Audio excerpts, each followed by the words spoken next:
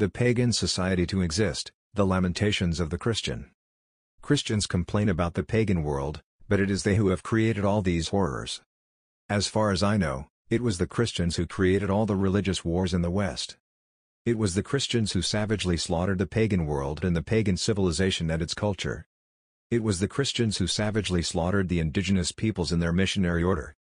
It was the Christians who brought down the nobility and a good part of the resistant population in the revolutions of the Age of Enlightenment. It was the Christians who created the Inquisition. It was the Christians who created the witch hunt. It was the Christians who killed the Cathars. It was Christians who created, dogmatized all those ideas of socialism, communism. It was Christians who created Bolshevism. It was Christians who created Prohibition. It was Christians who created Nazism. It was the Christian world that invented and implemented all these horrors. And today it is Christians who dogmatize the environmental movement that is going to destroy the planet. It is always the Christians who are at the origin of all these racist movements like BLM. It is the Christians who sell this hygienic ideology of COVID, and who continue to make the whole planet suffer with their ideology. The pagan is not in conflict with nature, he does not place himself above it. He is resigned to its fate, he accepts it. The pagan is not the disturbing element of the West. The Christian is. The pagan is not the agitator of social revolutions, the instigator of social disorder. And the worst is that nature has its cycles, and that it will erase this Western world, civilization. Evolution does not exist because time does not exist. Time is a human concept. Always a pleasure to read the comments on my videos. LOL. Nope. Time is invented by the mind. If you find yourself once behind the mind, you will see that there is no time. The theory of evolution is only possible because it takes man out of the picture of evolution and it places him on a pedestal as being the most advanced form of life. He is. Man is the most advanced form of life on planet Earth only because we have constructed this throne for ourselves through thought and culture. Does culture exist outside the mind? No. Actually, the human race doesn't even exist. It only exists because you look at it from a position you place yourself in time. If you go 2 million years from now and you look at the human race, then it would not be human anymore. What a desire not to exist. Another Christian, who wants to appear to be a saint. Because he has not understood the esoteric teachings. Esotericism is not there to exist at the mental level, where you are. Every species and every organism on that ever lived has been a constant process of change. So evolution exists? This debate over equality doesn't serve any purpose as it doesn't address the issue of wealth accumulation. Is accumulation a problem? Not for me. Yes, inequality is organic, but accumulation of wealth isn't. If inequality is organic, then accumulation of wealth is also organic. You want to be beyond the mind, but you are not. For that you need a destruction. Animals don't accumulate things more than what they need to eat to survive a season. Always these Christians and the glorification of the idea of perfection. Putrid. Have you ever seen animals eating to the point of indigestion? With humans, thought has created technology, which technology has created the possibility to expand wealth formation and accumulation. In nature, birth and death is an universal equalizer. However, in human societies more often than not, birth can be a blessing or a curse.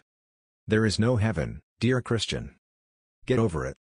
The essence of the Christian teachings is suffering. Wanting to escape from it is therefore the opposite of the Christian teaching. You are a Luciferian and pretend to be a saint like all Christians. What the Christian religion really is. Luciferianism. Wanting not to live, refusal of life. Christian religion leads to the destruction of human societies. All of them. The westernization of the world will finish destroying what remains of traditional societies. Then it will end badly.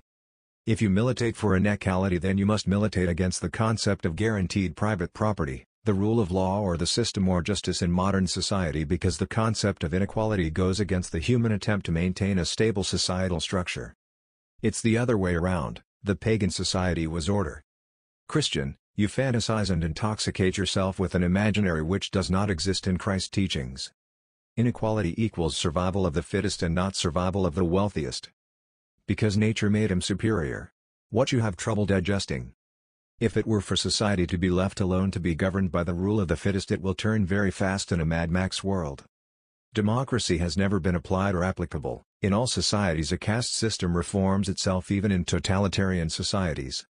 The Christian religion is really the religion of the whiner. Insert yourself in life. Christian. The pagan society doesn't ask you anything else, and you will stop lobotomizing your neighbor that you say you love. From Shakti and Shakta by Arthur Avalon. This guru had two disciples, Kuntri and his servant Pramadeva.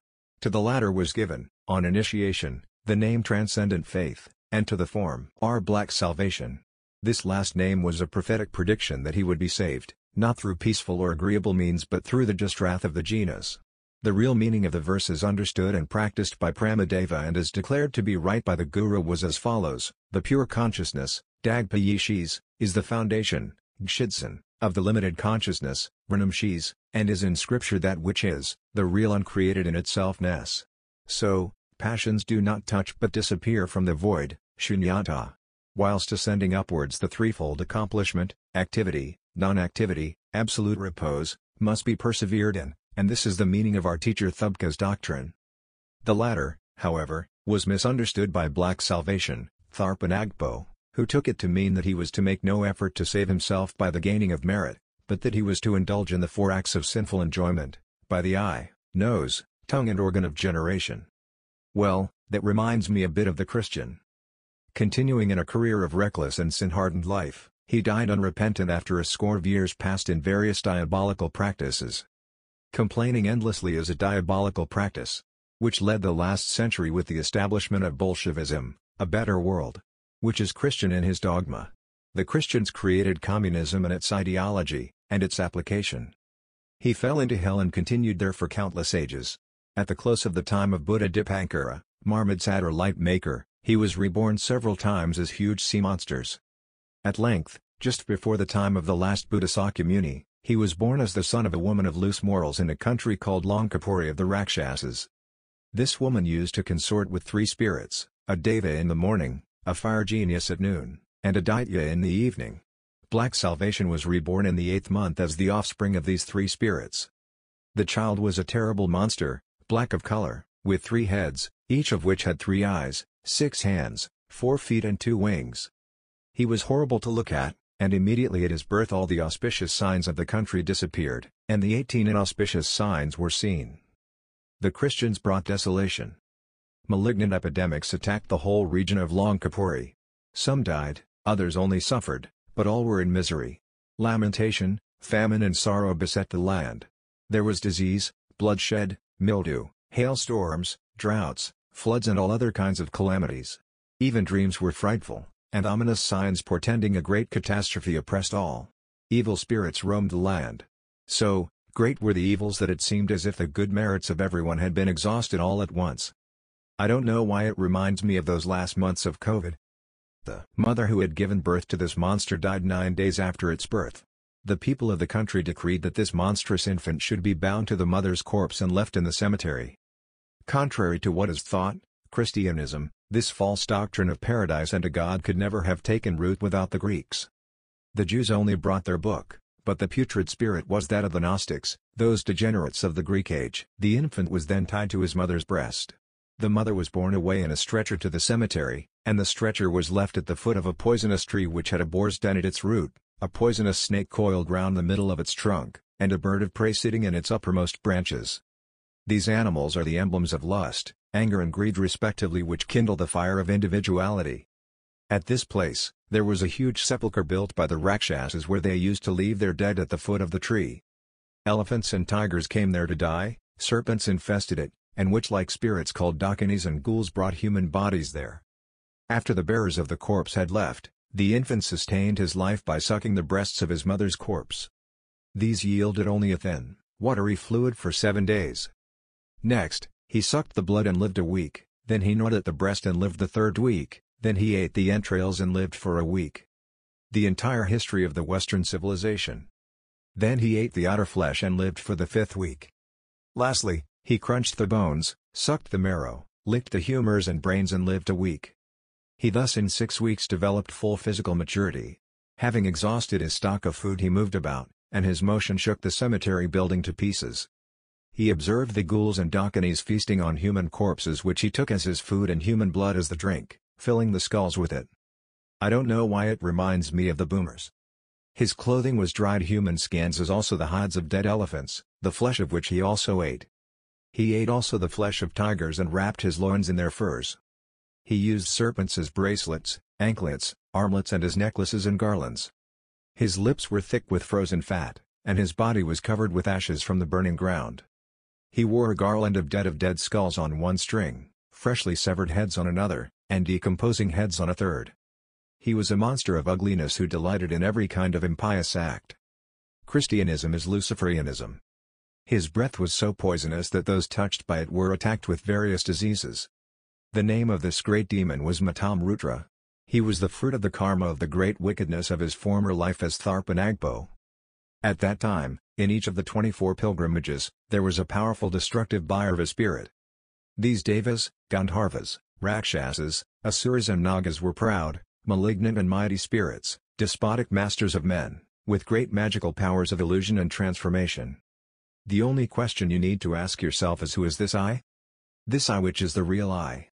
The rest is masturbation for computer forums. You must break the resistances to not live in you. These resistances were instituted and are maintained by the Christian religion.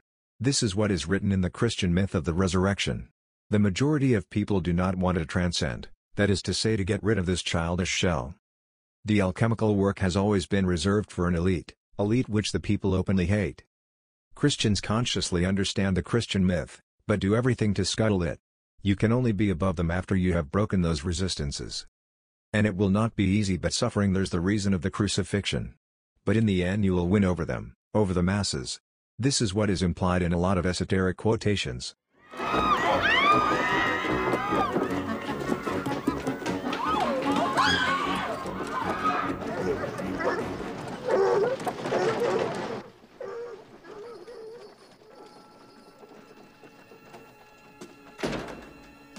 George, come on!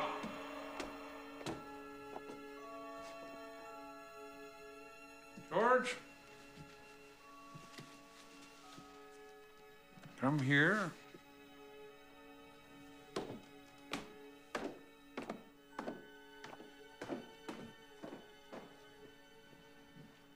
Your coat, George. Where's your coat? Look at me. Why don't you ever speak, George?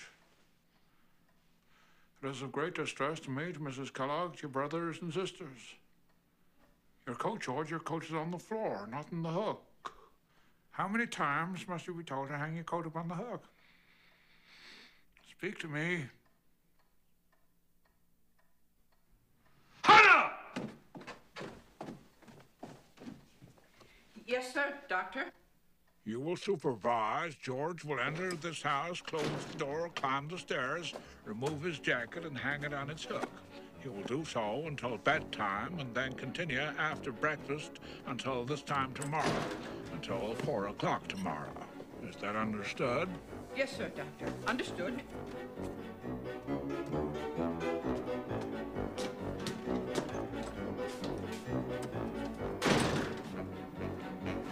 Hannah! Sir, I said until 4 p.m. It's now 7 o'clock. he won't stop, sir. We've tried to, all of us, but he won't take any notice. George, that's enough now. You've learned your lesson.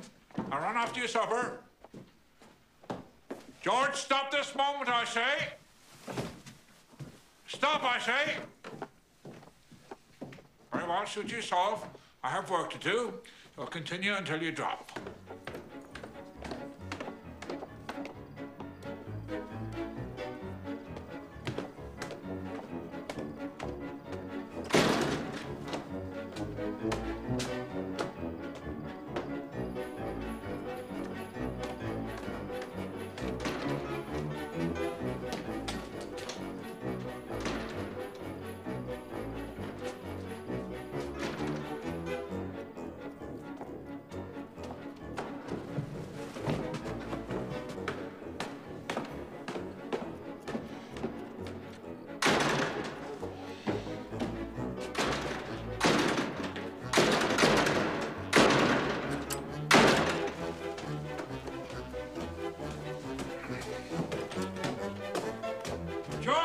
George, stop this madness immediately!